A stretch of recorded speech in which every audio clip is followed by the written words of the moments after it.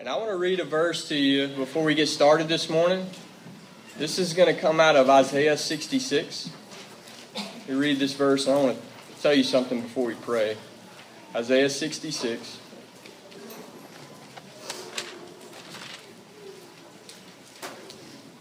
So let me say this. We have quite a bit of visitors to Grace Community Church this morning. Praise God. Praise God for that. We mean that. And I just want to encourage you that we're here. We are gathered together in the name of Jesus, and we want to exalt Him. We want to worship Him, and we want to hear Him speak to us. And so I just want to encourage you with this. We know that we do things a little different here. We know that. We are not the most polished church on the planet.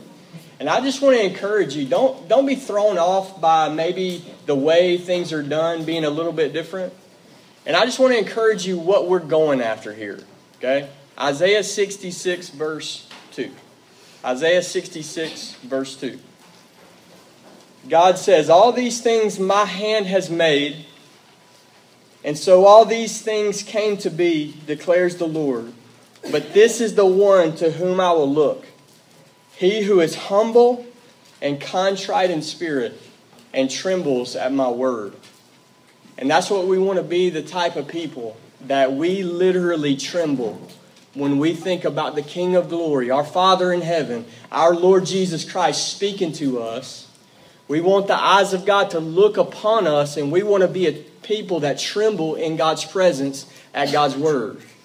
And so we say, let other churches be known for being polished and professional. We want to tremble at the words of God. Okay? And I want to encourage you, don't let any of the things that are different distract you from hearing from God today. What we want to do in a few moments is we want to read the Word of God. And then I want to teach the Word of God in such a way to where everybody in this room is leaned in and saying, God, speak to me. God, speak to me. So this is what we're going after. Past few weeks, we have started a series on the book of Genesis. And today we've made it to Genesis chapter 2. So go ahead and turn there this morning. And we're about to pray, and we're about to ask God to use His Word in our life. And here's what I want to encourage you to pray with me. Is that we want to ask God to carve out a moment for every person in this room. That there would be this moment where they would hear something from God's Word that they know is not for their neighbor. Y'all know what I'm talking about, right? Where God speaks to you from His Word in such a way where you say, oh, that was for me, Lord. You are talking to me, Lord God, from your Word right now. We want to ask God to do that. We want to ask God to do that for every person in this room. Do you know right now that there are people in this room that are bored with God? They don't necessarily want to hear from God. Do you know that God can still speak to them? He can arrest their attention by His authority and with His Word. We want to call on God and ask Him to do this. So let's pray. Let's pray. Father, we come to you this morning in the name of Jesus, and we stir ourselves up, Lord, with zeal. And we call on your name today, and we praise you, God. We praise you for saving us, Lord. We praise you for your glorious gospel. God, we remember today, God, that there is nothing like what you have done for us in Jesus. And we bow down and we worship you today for what you've done. We are saved because of what you've done for us, Lord Jesus. And we don't merit any of it, Lord. We are unworthy. So we bow down and give you praise. And we gather together in your name today, Jesus. And we ask you, in all your authority and all your mercy and all your love for us, Lord, come speak to us. Come speak to your church today. God, open our eyes. God, open our hearts to hear from you and to receive your words. Holy Spirit, we ask you to move today with power and with authority and with compassion. And that you would, Lord, that you would carve out a holy moment and allow us to linger over your words. And that you would use them in our life, Lord, for your profit, God. That you would make your word make a difference in our life, God. Lord, do this week after week as we gather together in your name. Be faithful, Lord. Extend that same mercy that you've extended in every generation to feed your people with the words of your mouth. God, we call on you and we love you. In Jesus' name we pray. Amen. All right, Genesis chapter 2. And we're about to read verses 1 through 3 together. The first 3 verses of Genesis chapter 2. And if you have your Bible, I want everyone that has a Bible to get your eyes on these words. These are the most important words that you will hear in the next hour or so. These are the words straight from God, straight from the Holy One, truth without error. And we're going to read them. We get to read the words of God today. Genesis chapter 2, verse 1 says, "Thus the heavens and the earth were finished, and all the host of them. And on the seventh day God finished His work that He had done, and He rested on the seventh day from all His work that He had done. So God blessed the seventh day and made it holy, because on it God rested from all His work that He had done in creation." So if you've been here the past couple of weeks, we've been walking through the creation account. In Genesis chapter 1, we covered the sixth day of creation, leading up to glorious day 7. And this is what we're going to zone in on this morning. Day 7 of creation. Now this is going to be just a few verses of Scripture, 3. But there's some deep, rich themes in these 3 verses that literally span across the entire Bible. And we're going to dig into one of the major themes in Scripture that runs from Genesis to Revelation. And that theme this morning is rest. There is a theme of rest that runs from the very beginning into the very end of the Word of God. And I want you to think about this. Why would we need, as the people of God, why would we need to lean in and listen to what God would have to say to us about rest? And I'll just say something real similar to what Ryan said this morning. If you remember this, he said, some of you, you've been seeking God all week long and it's been easy for you. And there are some of you that are resting in Jesus Christ, and you are resting. You are full of praise in what Christ has done for you in His glorious gospel, right? But some of us gathered together today, and there's a war happening in our hearts and in our souls to stir ourselves up to the glory of what Christ has done for us. And so some of us are battling away turmoil on the inside, okay? And we gathered together as the people of God with all kinds of different experiences. And so you need to know something about this theme that runs through Scripture. You need to know something about rest. And we're going to dive into this morning. Genesis 1 and 2, this is the only glimpse that we get into what human life is intended to be before sin enters the world. This is how God designed His creation to function. This is what God intended for you and for me. This is what God intended for mankind. And so we're going to dive in this morning. We're going to talk about a rest that God intended, a rest that was lost at the fall, and a rest that can only be put back together in Christ Jesus. That's where we're going this morning. This is a heads up. There is a glorious rest available in Jesus Christ. There's a glorious rest available in Jesus Christ. The key to you understanding this passage this morning is going to be verse 2. We're going to spend a lot of time in verse 2, but in order for you to understand verse 2, you're going to need to understand verses 1 and verse 3. Okay, that's the context. And so we're going to unpack that whole passage this morning. I want to start with point number 1. If you have it on your outline, if you have a study guide, if you don't, you can just jot these notes down. Point number 1. God finished His work of creation. You can see this in verse 1. Thus the heavens and the earth were finished, and all the host of them. Thus the heavens and the earth were finished, and all the host of them. And so our Bible teaches us that in 6 days God made everything. He made all things. He made the heavens, that's a plural. Okay? That means He made the universe. He made the earth and He made the host. And that's everything that fills the earth and all of heaven. He made it all. Later in Exodus 20 verse 11, this is how this verse describes what God has done. In 6 days the Lord made heaven and earth, the sea, and all that is in them. Okay? So let your mind wander and you say, I wonder if He made that. Yeah, He made that. 6 days He made that. Oh, I wonder if He made that. Yep, that too. In 6 days He made all things. And the point that verse 1 is driving in is that in 6 days He created all things and He completely finished His work of creation. That means it's completely done. There's something that has been accomplished, something that has been finished. God's creation after day 6 lacked absolutely nothing. This is why one verse back, at the end of chapter 1, verse 31, God looks at all that He has made and all of His universe, and He makes a pronouncement over His creation. And He looks at it, and He thinks about it, and He opens His mouth, and He pronounces all that He has made. And He says, that is very good. Up until this point, God has said that is good. Everything that God has made is good. But when He finishes His work, He pronounces this perfect work as very good. He literally fills the universe by the power of His Word. We talked about that a lot last week. He made all things by the breath of His mouth in 6 days. This is Genesis chapter 1, the first 6 days of creation. So I want to give you an example of what God has done in 6 days to help us wrap our minds around this, okay? And here's the example. It's one thing for a master artist to labor tirelessly for years to finish a masterpiece, right? So what I have in mind here is take Leonardo da Vinci, his Mona Lisa. I'm not a painting guy. I'm not really that deal. But I do know that, hands down, this is the most famous painting on planet Earth, okay? The Da Vinci, Mona Lisa's Da Vinci's Mona Lisa. Here we go. Took him 14 years to finish this thing. 14 years. And for hundreds of years, humanity literally marvels at what Da Vinci has done in 14 years. And then think about this. This thing is 20 inches wide by 30 inches tall. 1.5 feet by 2.5 feet. Okay? And we stand back with our hand over our mouth. Look at what Da Vinci has done in 14 years on a little 2 square foot page, a canvas. And I want you to compare this to what God has done in creation. Okay?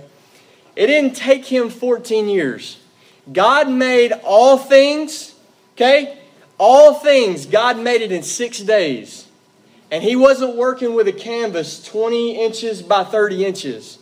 God made the entire universe. And I'll just remind you of this, that the universe that God has made is so large that we as finite human beings, we have trouble even quantifying how big this thing is. And here's what I mean. We live in a galaxy on planet Earth, in a galaxy known as the Milky Way galaxy. And the best guess, the best brains in the earth, their best guess of how big this thing is that there are 170 billion other galaxies besides us.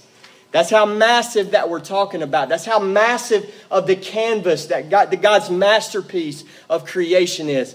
And He did it in 6 days. 170 billion galaxies in 6 days.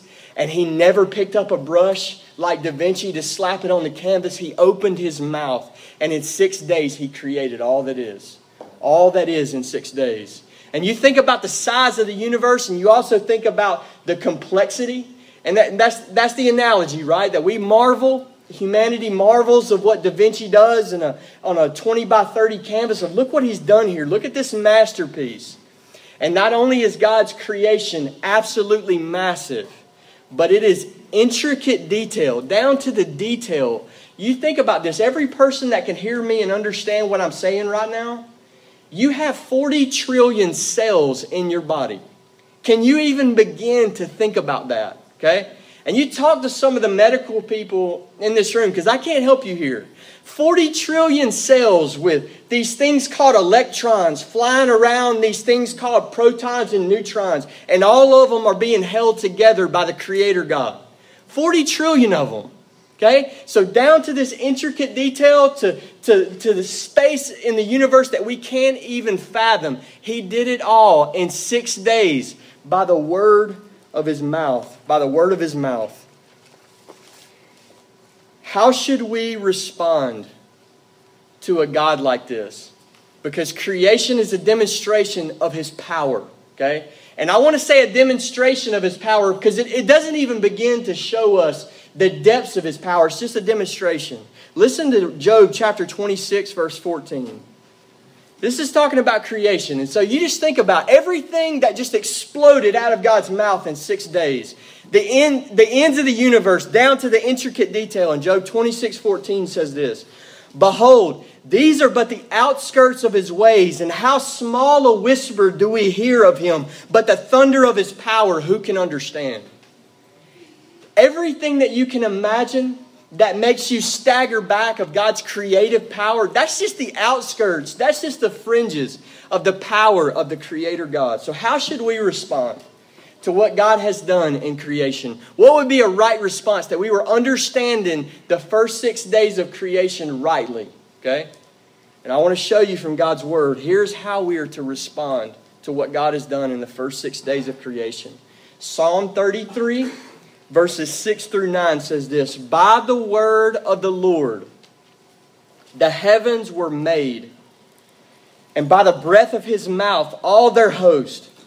He gathers the waters of the sea as a heap. He puts the deeps in storehouses.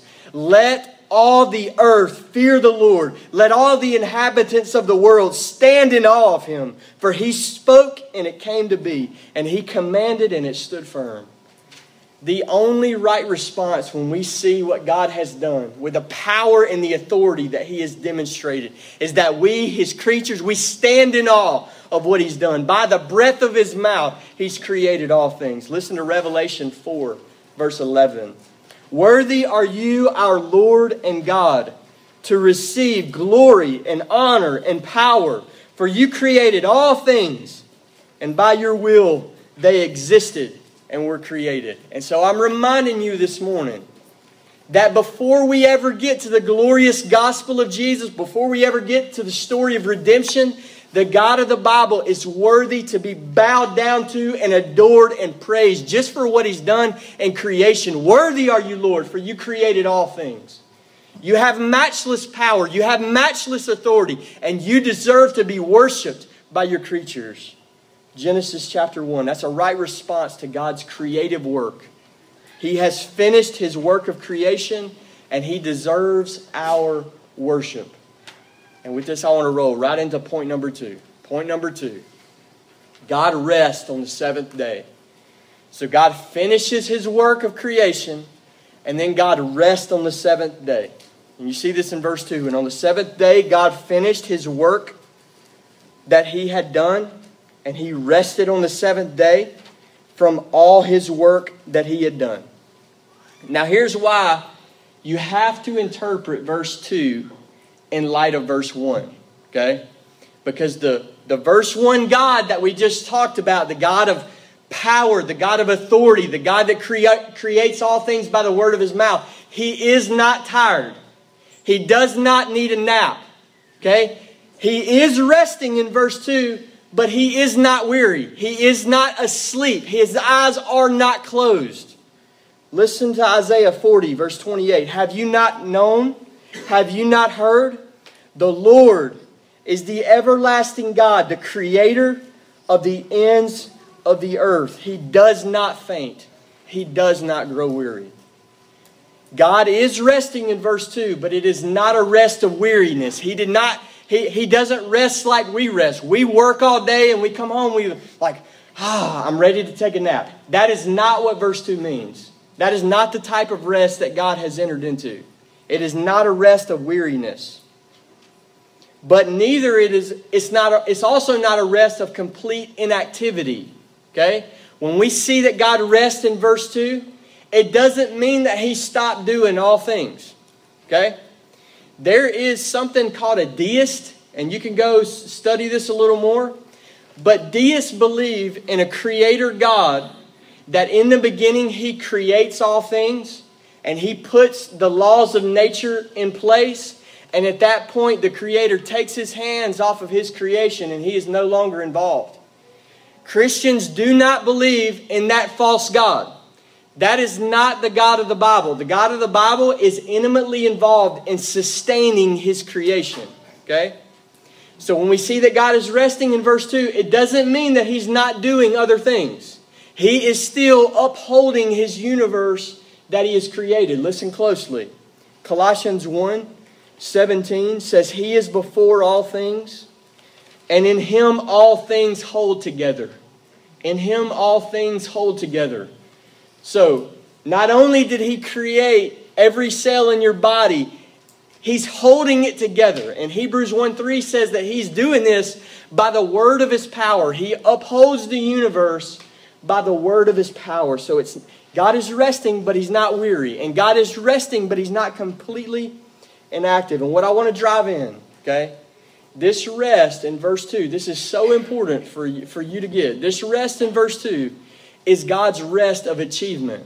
It's God's rest of achievement. So there are several different ways you can look look at rest. We can sit down and take a nap when we're tired. God doesn't do that. Okay? And we don't do anything else while we're sleeping, but God never slumbers in that way. He's always involved in His creation. But the rest that God enters into is a rest of achievement. And what that means is He stopped working because there was nothing else left to do.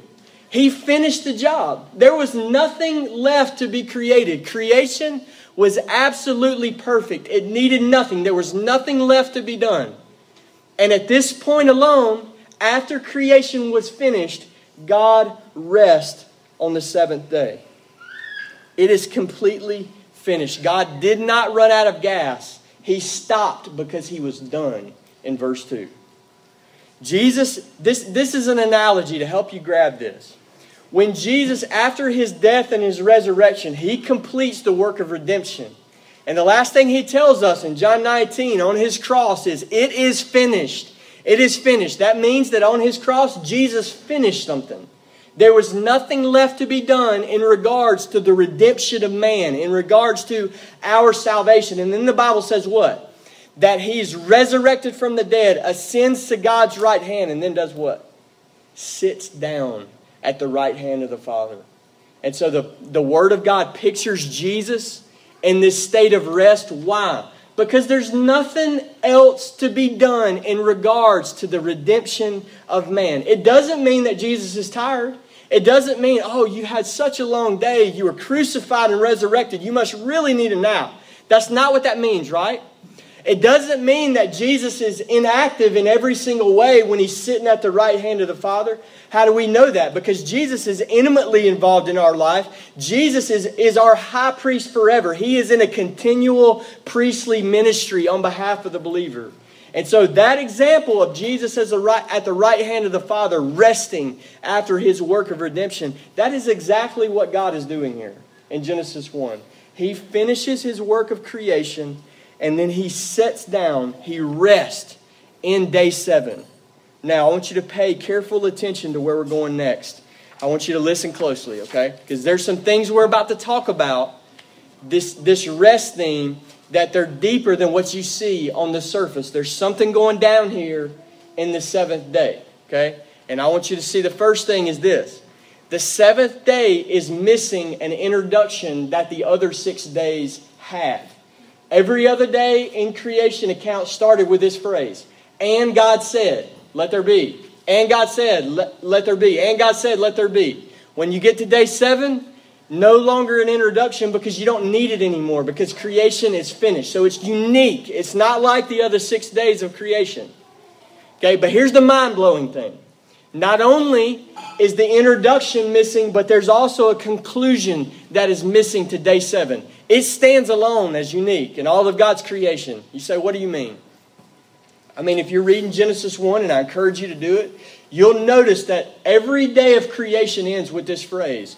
And there was evening, and there was morning, day 1. And there was evening, and there was morning, day 2. And there was evening, and there was morning, day 3, day 4, day 5, day 6, evening and morning, day 6. Day 7, nothing. Absolutely no conclusion to day 7. Now I want you to think about that for a second. I want you to scratch your brain about this. This is one of the most carefully written records in the entire Bible. This is the inspired writing of creation. This is the inspired account of creation.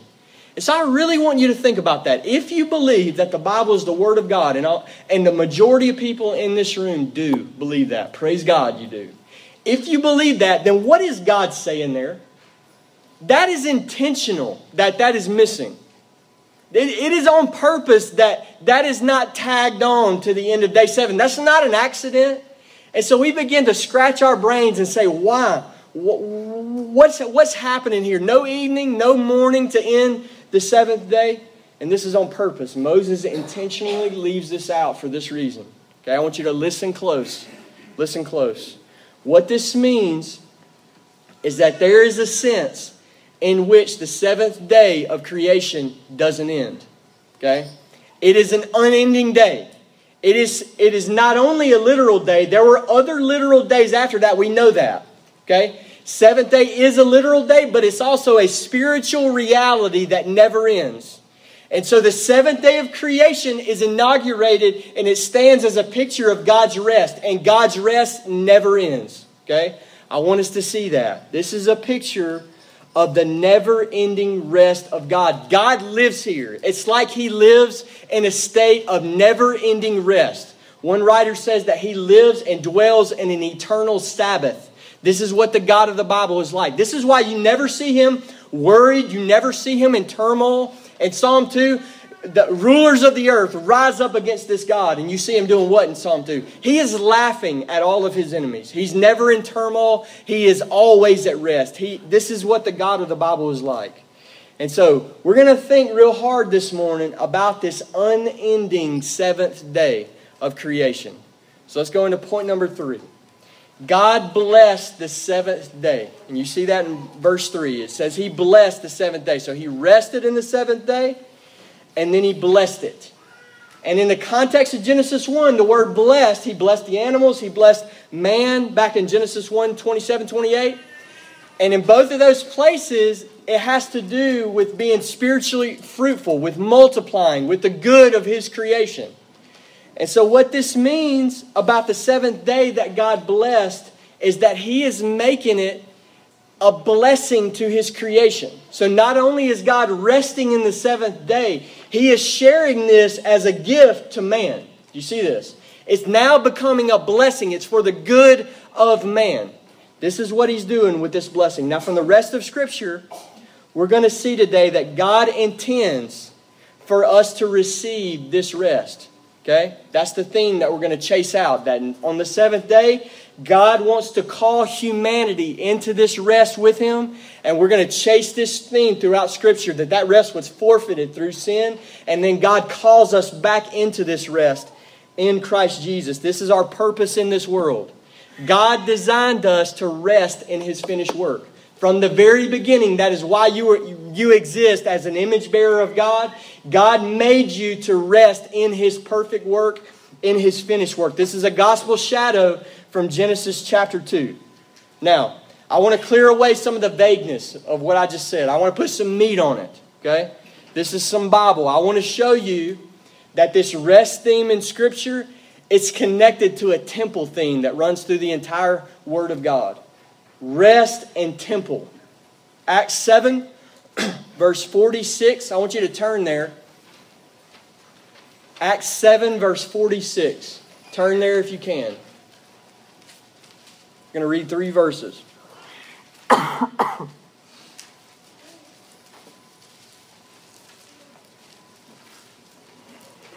Picking it up in verse 46, and we'll go through verse 49. It says, David, who found favor in the sight of God and asked to find a dwelling place for the God of Jacob. But it was Solomon who built a house for Him. Yet the Most High does not dwell in houses made by hands. As the prophet says, Heaven is my throne and earth is my footstool. What kind of house will you build for me, says the Lord? Or what is the place of my rest? In that passage, David, we know this, that David is seeking to build the Lord a temple in Jerusalem. And you get 3 synonyms to that temple in what we just read in verse 46. It's called a dwelling place of God. That's what happens in a temple. God dwells there. In verse 47, it's called God's house. And then for our purposes this morning, in verse 49, it's called the place of God's rest. The place of God's rest. God's temple is the place where He rests. Okay? You with me? Now what I want you to see is that according to the Bible, God's temple is connected with the rest that He wants to share with us. And what this means is that in Genesis 2:2, God is setting up His temple in the Garden of Eden. I want to say that again. In Genesis 2:2, God is setting up His temple in the Garden of Eden. We know this from the context of this passage and from the rest of the Bible, it really demands that you interpret this passage like this. Because the next glimpse you get of God and man in Genesis 2, what's happening? God is walking with man in the Garden of Eden. God is dwelling with man in the Garden of Eden. And so what this means is that God wants to call us into this seventh day. He wants to call us into this rest. And He's going to give us this rest by sharing His presence with us. He's going to come and dwell with us. And we are going to be with Him. This is why we were created. Okay? We were created to be with God and to rest in His finished work. In Ezekiel 28, Eden is described, the Garden of Eden is described with temple-type language. I'll read that to you. Ezekiel 28, verse 13. It says, "You were in Eden, the garden of God.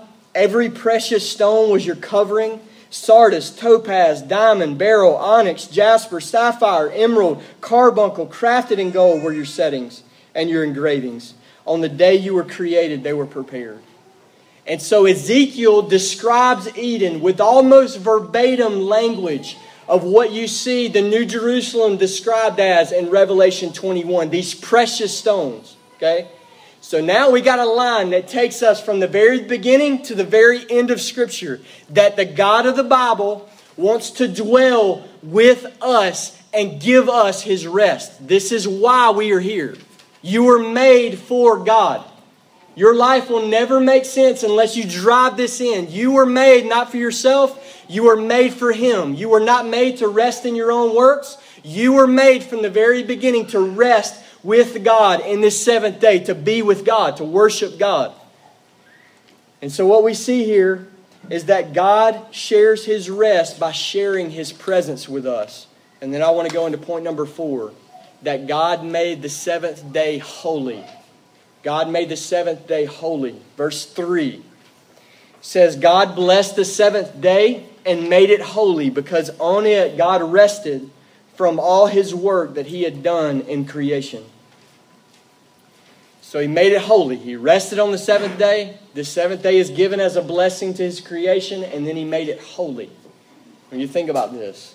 Now, what makes holy something holy in Scripture is its relationship to God, the Holy One. Okay? That's why shovels in the temple can be holy. They are set apart for His use, for His purpose. Okay? So what makes something holy in Scripture is its relationship to God. And God makes the seventh day holy. He sets it apart for Himself. Everything about this day is supposed to be about Him. That's the day that we were created for. Everything about day 7 is holy to Him. And what I want you to see here is that not only does God bless His creation with the seventh day, He gives it a condition. There's a condition to receiving this blessing. It's not just a blessing, it's a blessing and God made it holy. Okay? These things are always connected in the Bible. This is good for you to know that we don't ever disconnect God's blessings from God's condition and demands for holiness. They're always together. Okay? So in order to receive this blessing, you have to meet this condition. Listen to Revelation 20 verse 6. It says, "Blessed and holy is the one who shares in the first resurrection. Over such the second death has no power." They always go together. Blessed and holy. You can't have the blessing without holiness. And this is the picture of the seventh day. And what this means, okay, let's walk this in of what God designed. If a person is to enter into the blessing of the seventh day, then they must meet the requirement of the seventh day, which is holiness. God made this day holy. He set it apart for Himself. Everything about this day is to be about Him. And so if God's rest in Genesis 2 is a picture of His temple, of His presence, and I believe that it is, then the first thing that we know about the God of the Bible's presence is that He will have no sin in His presence. There will be no sin in the presence of the God of Scripture. From the very beginning, He is light, and in Him there is no darkness at all. And so if you have read this Bible in any detail, you know how this plays out. Okay? These are the demands. These are what God intended. And for a season, for a small season, God walks with man. In Genesis chapter 2, He is with man. Man is with God. And then in Genesis chapter 3, we have the entrance of sin into this world. That man, instead of serving and worshiping their Creator, man rebels and sins against God, and sin enters the world. Okay? And this condition is defiled. There are several things that happen when sin enters the world in Genesis 3. So let's think through this. Okay? We were designed to be with God. We were designed to walk with Him in the Garden of Eden, in His temple. And after sin comes in, you see that the first thing that happens after the curse is pronounced is that man is literally cast out of God's presence. He's literally removed away from the presence of the living God because of sin. Because of sin. Instead of living under God's blessing that we see here in the seventh day, what happens to man after sin? Instead of living under God's blessing, he falls under God's curse. He falls under God's curse. Instead of resting in God's finished work, what happens to man? There's a long story of man's attempt to work his way back to God, to try to fix this problem and patch up this relationship that's been broken between God and man with good works, with works to produce righteousness. And so one of the things that we're going to zone in on that happens in relation to the fall in Genesis chapter 3 is that this rest that we were created for, that God desired to call us into, to share with us, we forfeited it. We forfeited it. In Genesis chapter 3, after sin enters into the world, it's sayonara to God's rest. We no longer have it. This is something that God promised us that we forfeited through sin. That's why we live in a world it's not marked by rest. It's marked by chaos. It's marked by turmoil. Okay? This world is marked by warfare because sin has entered into this world. Okay? But what you see, okay, right after the story of creation in Genesis 3, you see that the story of redemption begins. And that really takes you through the rest of the Bible from Genesis 3 all the way to Revelation 22. So you have the work of creation and then you enter into the work of redemption. And one of the things that you see in this story of redemption is that the God of creation begins to pursue sinful man. Okay? And he begins to pursue him, and he is willed and destined to call sinful man back to himself through the person and the work of Jesus. And so this is why you see this over and over in the Old Testament. God is promising His people rest. He wants to call them back into what they forfeited in the Garden of Eden. Okay, this is the rest theme in Scripture. There's a guy named Blaise Pascal, and here's what he says to sum up what we have here. He says, "There was once in man a true happiness, where there now remains only emptiness." And then he says, "God is our only true good, and since we have forsaken Him, nothing in all of His creation has been able to take His place." We were made for God. We were made for Him. We were made to rest in Him. Once we forfeit this, there is no true peace apart from Him. There is no true rest apart from Him. You can try everything in His creation and it'll come up dry. There's nothing else that can satisfy us at the deepest level except our God, because we were made for God. So one of the things that happens is that we forfeit this rest in the fall. And then I want to roll into point number 5. And this will cover the rest of our time this morning. That God, the God of redemption, restores this rest through Jesus. Through Jesus. Okay? And the first point that I want to hit before we go there is I want to talk to you about the Sabbath. Okay? Because way too often we read Genesis 2 and the first thing we think about is the seventh day of the week where we're not supposed to do anything. That we're supposed to physically rest and go worship with God's people. Okay? Genesis chapter 2 says nothing about the Sabbath.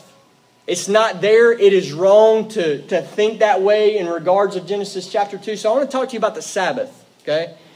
The God of redemption, when He begins to move and to restore this rest that was lost in Eden, several thousand years pass. And then you have this generation led by Moses that was called out of Egypt. Okay? This is God's mighty work. He calls a generation out of Egypt under the leadership of Moses. And then after they come out of Egypt, He inaugurates this covenant. It's called the Law of Moses, the Covenant of Moses. And in that covenant, Exodus 16, Exodus 20, that's the first time you ever hear about a human being taking a Sabbath in the Bible. Did you know that? There was no such thing as a Sabbath until Moses.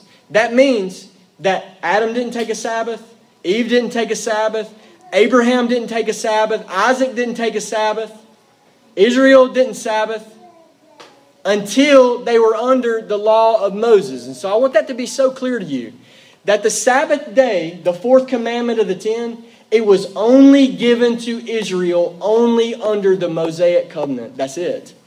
Colossians chapter 2, verse 16 and 17 called that Sabbath a shadow.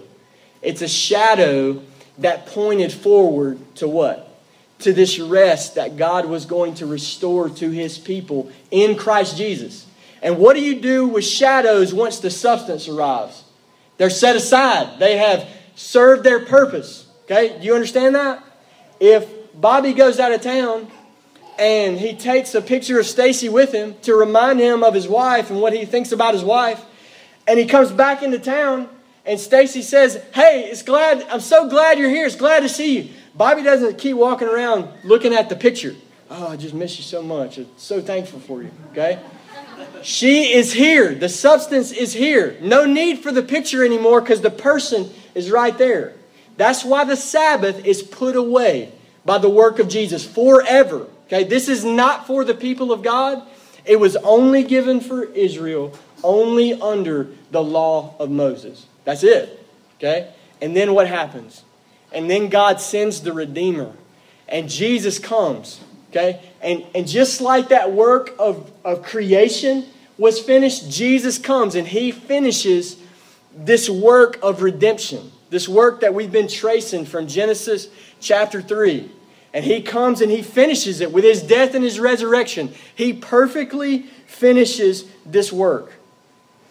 And on the basis of what Jesus has done, on the basis of His death, on the basis of His resurrection from this place of rest at the right hand of God, Jesus Christ can look out to us on the basis of His death, and He can offer us the restoration of this rest that we forfeited in the Garden of Eden, that we forfeited from the very beginning. And so I want you to see this.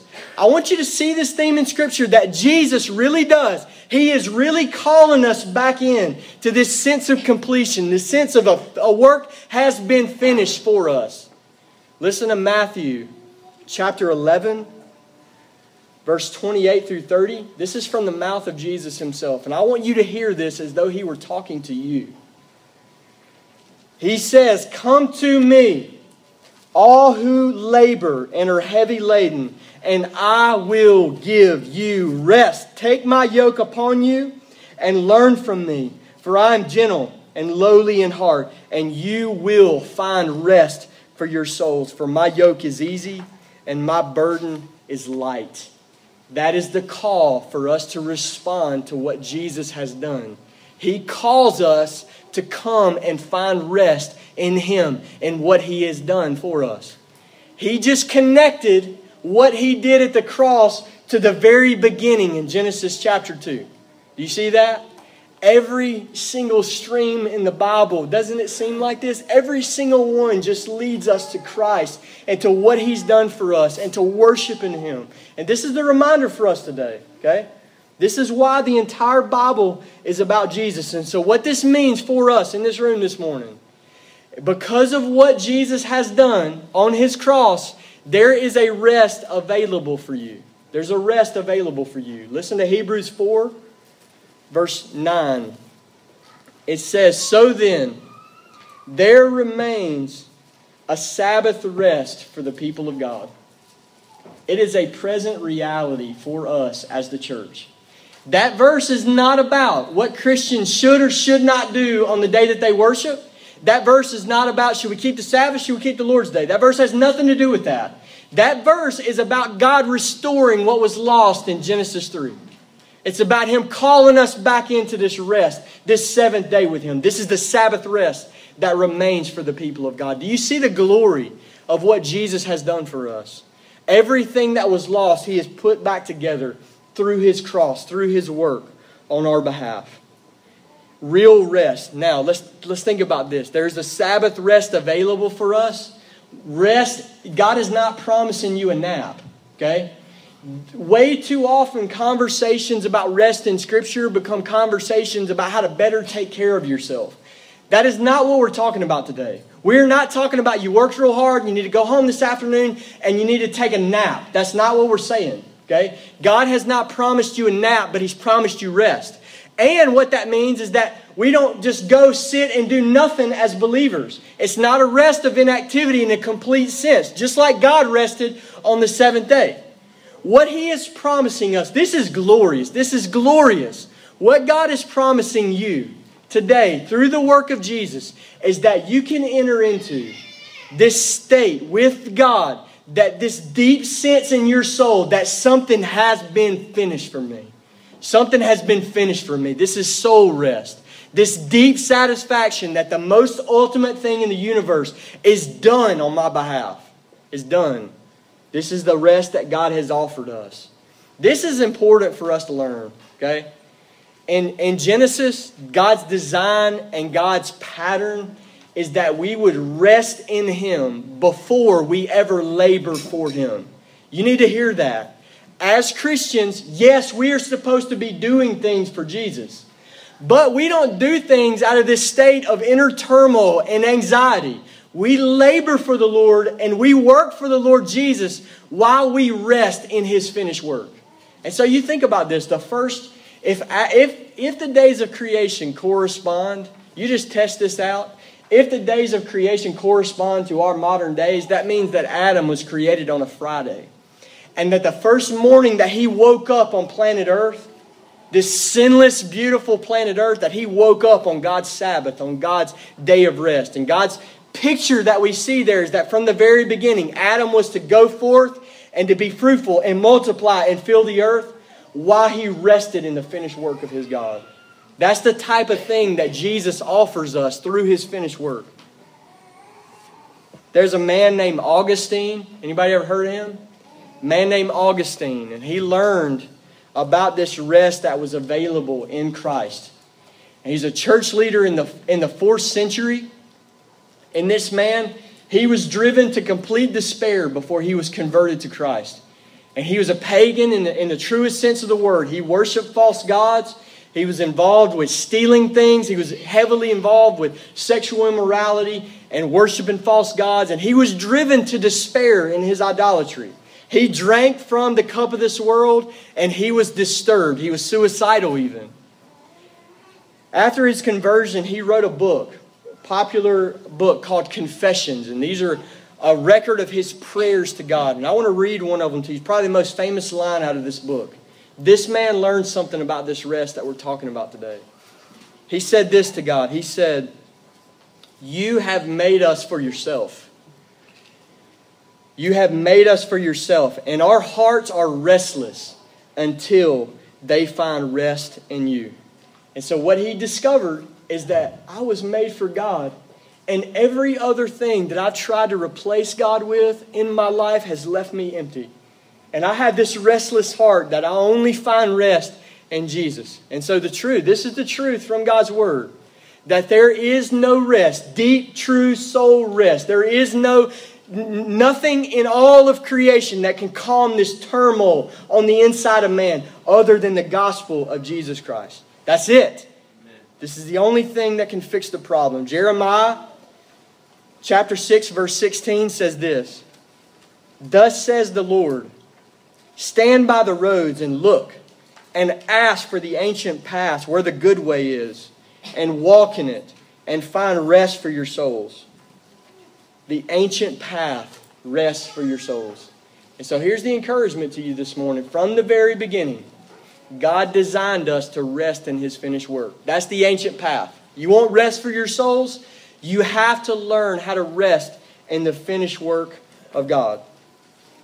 Now, back in Hebrews, we know that the only way that we receive this promise, that we enter into this rest, is through faith. That's the way that we become the people of God. That's the way that we receive this promise. So I want to read Hebrews 4, 1 and 2. Listen close. It says, "Therefore, while the promise of entering His rest still stands, let us fear lest any of you should seem to have failed to reach it. For good news came to us just as to them, but the message they heard did not benefit them because they were not united by faith with those who listened. And so these glorious promises that were taken out of God's Word and we're holding them, we're looking at the beauty of them like these beautiful diamonds, these beautiful promises, and we're holding them out to you. And what that verse just said is they're worthless to you unless you believe the gospel. The only way for you to receive what Jesus has done for you is for you to repent of your sins and for you to trust in Christ. That's it. That's it. And so I don't know if you ever thought about it this way, but the call for you today is a call for you to stop working for your salvation. From the very beginning, this is a death trap in God's Word. It will end in certain death. And God does command you to stop working for your salvation. You cannot work and be saved. You can't. You can't. But the good news of the gospel, listen to this. You can't work to be saved. It'll end in certain death. But the God of Scripture commands that you rest in the finished work of Christ by faith. That you receive this free gift. That you rest in the perfect work of Jesus and what He's done for you from the very beginning. If you have never believed this gospel, God commands you to do this. This is the response that God commands of you. That you cease striving, that's repentance, stop trying to earn your way to God, and that you receive this free gift. Do you know how simple this is? But do you know how confused that people can get in regards to the gospel response? Okay, we have people in this church that for years, they took this simple gospel response and they thought, but there's got to be something I have to do. It just does not make sense in light of how simple that is. There is nothing that you can do. Why? Why? Because it's a perfect finished work of Jesus. There's nothing that you can add to it. If you added to it, you would mess it up. This is a perfect work that all you can do with what Jesus has done for you is rest in what He has done. That's it. That's it. Isaiah chapter 30 verse 15 says, "Thus says the Lord, the Holy One of Israel, in returning and rest you shall be saved." So, by definition, what is a Christian? A Christian is one who rests in Christ by faith. They don't rest in their own works. They rest in what Jesus has done for him or them. Now, I don't know everybody in this room, but I know most people in this room are Christians. You're my brothers and sisters in Christ, and I love you. Okay? And we are in Jesus together. And what that means for us is that we can look at one another and we can celebrate these things. Our God has given us a Sabbath rest that we, through the work of Jesus, we have entered into the rest of the living God Himself. Okay? The rest that God rested, He shared with us. And we have this perfect rest because of what Jesus has done for us. But I want to talk to you a minute about the battle that we're in. Okay? We have entered this rest. It is a reality in our life. Every believer in this room, you know something in your soul of it is finished on your behalf. You know something of that if you're in Christ. But you also know that you wake up in a world and a battle rages at times. It can rage for our confidence in Christ and our rest in Christ. And you know as a Christian that you can wake up in this world and you can be in turmoil within. Okay? And so I want to show you this. That the rest that we enter into right now, we enter into it in varying degrees. But it's in direct proportion to our faith. Okay? It's the rest that we can have now as believers is in direct proportion to our confidence in Jesus, our trust in God. And what that means, if you're a believer in this room and you walk in unbelief to the God of Scripture, you can take it to the bank that there's going to be turmoil in your soul. Because the only way to enter this rest is through faith, is through trust.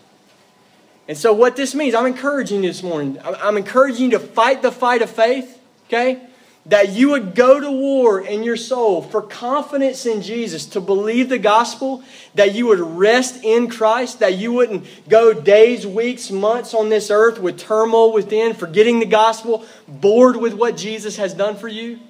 And this is exactly what the writer of Hebrews is stirring them up to do in Hebrews chapter 4. Listen to Hebrews 4:11. He says, Let us therefore strive to enter that rest. Isn't that a paradox? Like, I thought we were resting. What's this striving thing about? And the striving is this fight of faith, this war within, to where we go to war to believe God, to fight to believe God. So here's God's promise for every Christian in the room today. Isaiah 26:3 says, you will keep him in perfect peace, whose mind is stayed on you, because he trusts in you. It's directly proportionate to your trust in Christ. We have to go to war to believe God. And then the final reminder I want to give to you today is for us in Christ. We have entered into this rest in Jesus, and we're presently entering into this rest that we have. But there's coming a day where this war is going to stop, and we are going to rest in our God forever.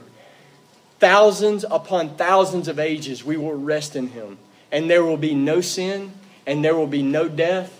And here's what God's Word says in Revelation 13:14. This is the promise for us this morning. I heard a voice from heaven saying, write this. Blessed are the dead who die in the Lord from now on. Blessed indeed, says the Spirit, that they may rest from their labors, for their deeds follow them. This is our inheritance in Jesus, that there's coming a day where the battle stops, the war stops, the mission is over, and we forever rest in our God. And none of us deserved any of it. This is the free grace of God that He's given to us in Christ. So this is the picture of the glorious seventh day of creation, the day that God rested. Let's pray.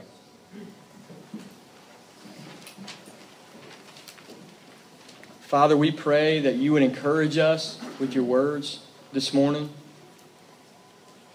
God, we pray, God, that you would push away distractions or whatever would come into our lives, Lord. The worries of this world, things that would cause us not to receive your truth, things that would cause us not to receive your word.